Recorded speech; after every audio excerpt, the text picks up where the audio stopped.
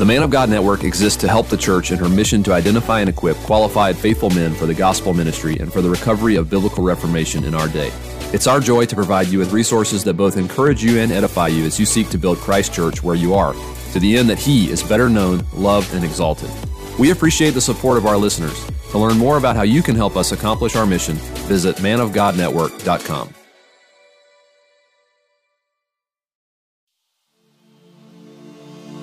Welcome to another episode of the Pastor's Inbox on the Man of God Network, brought to you by Covenant Baptist Theological Seminary. We're going to be talking about a great way that churches can maintain or have ties between one another, and that is the topic of church planting. We think that this is an important subject. We long and desire to see many of Christ's true churches be planted in places where there are not currently lampstands. So we think church planting is an important subject. But to begin this conversation, how can local churches cooperate together to plant churches? Well, Austin, I think the wording of your question is significant.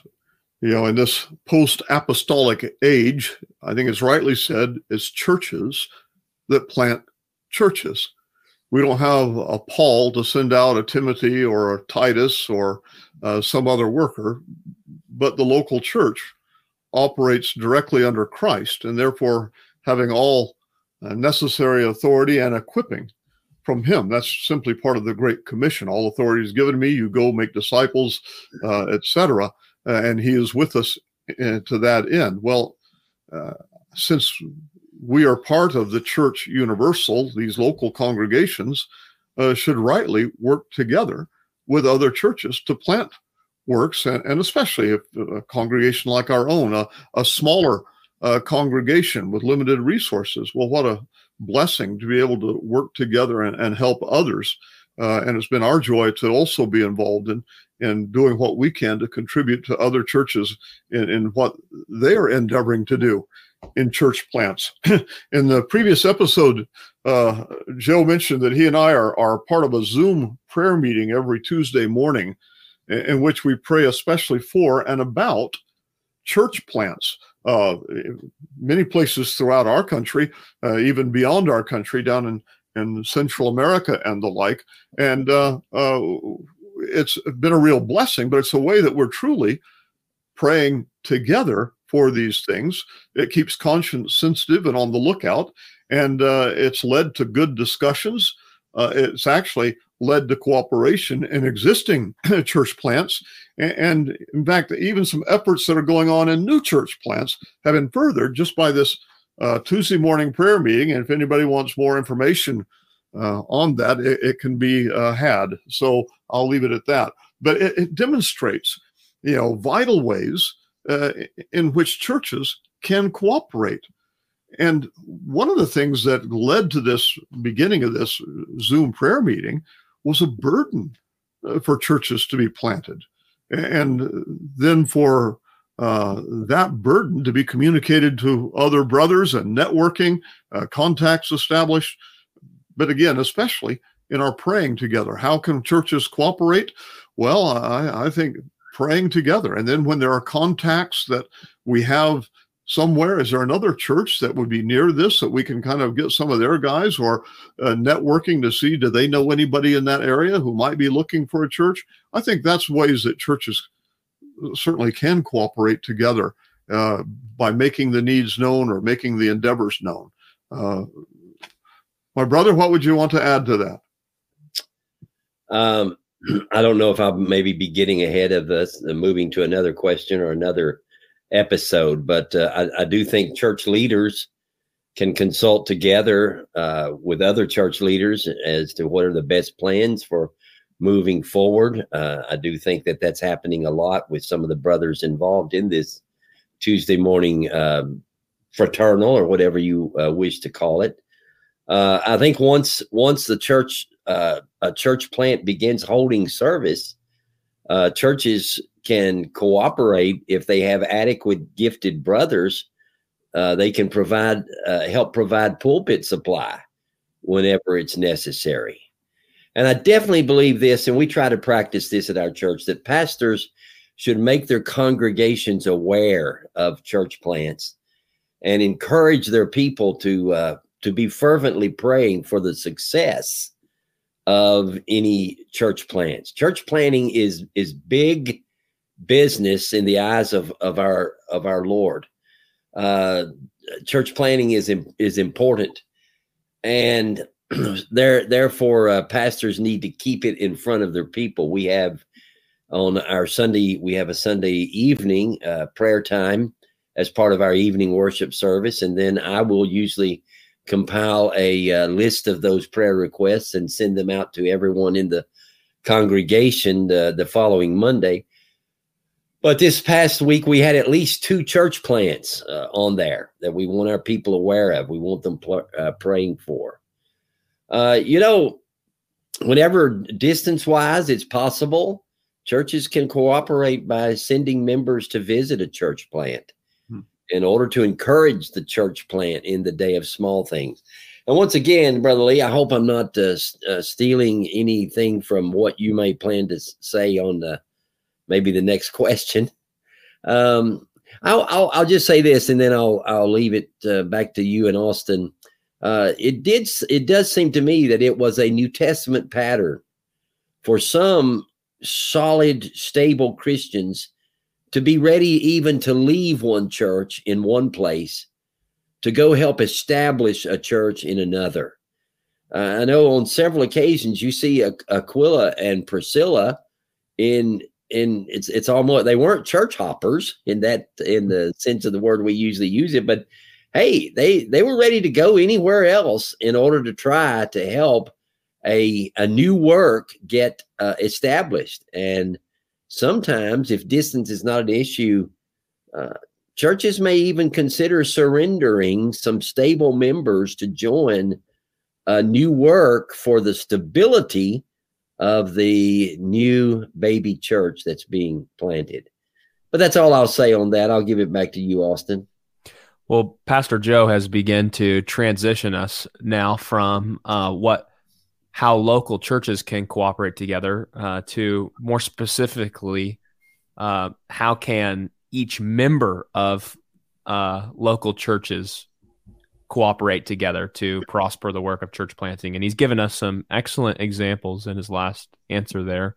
Pastor Lee, what thoughts do you have about what each member of cooperating local churches can do to help this noble work of bringing about church plants? Well, I would reiterate really what Joe has been saying on the matter. I do think it begins with pastors, and for them to have a real interest in the planting of churches and to see that is part of a church's role in that great commission of making disciples of all nations. Well, I may not be traveling to the other side of the globe, but on the other hand, what about reaching out in our own region? You have what Paul would do of, okay, this church is established. Now it's kind of a launch pad for him to go yet further.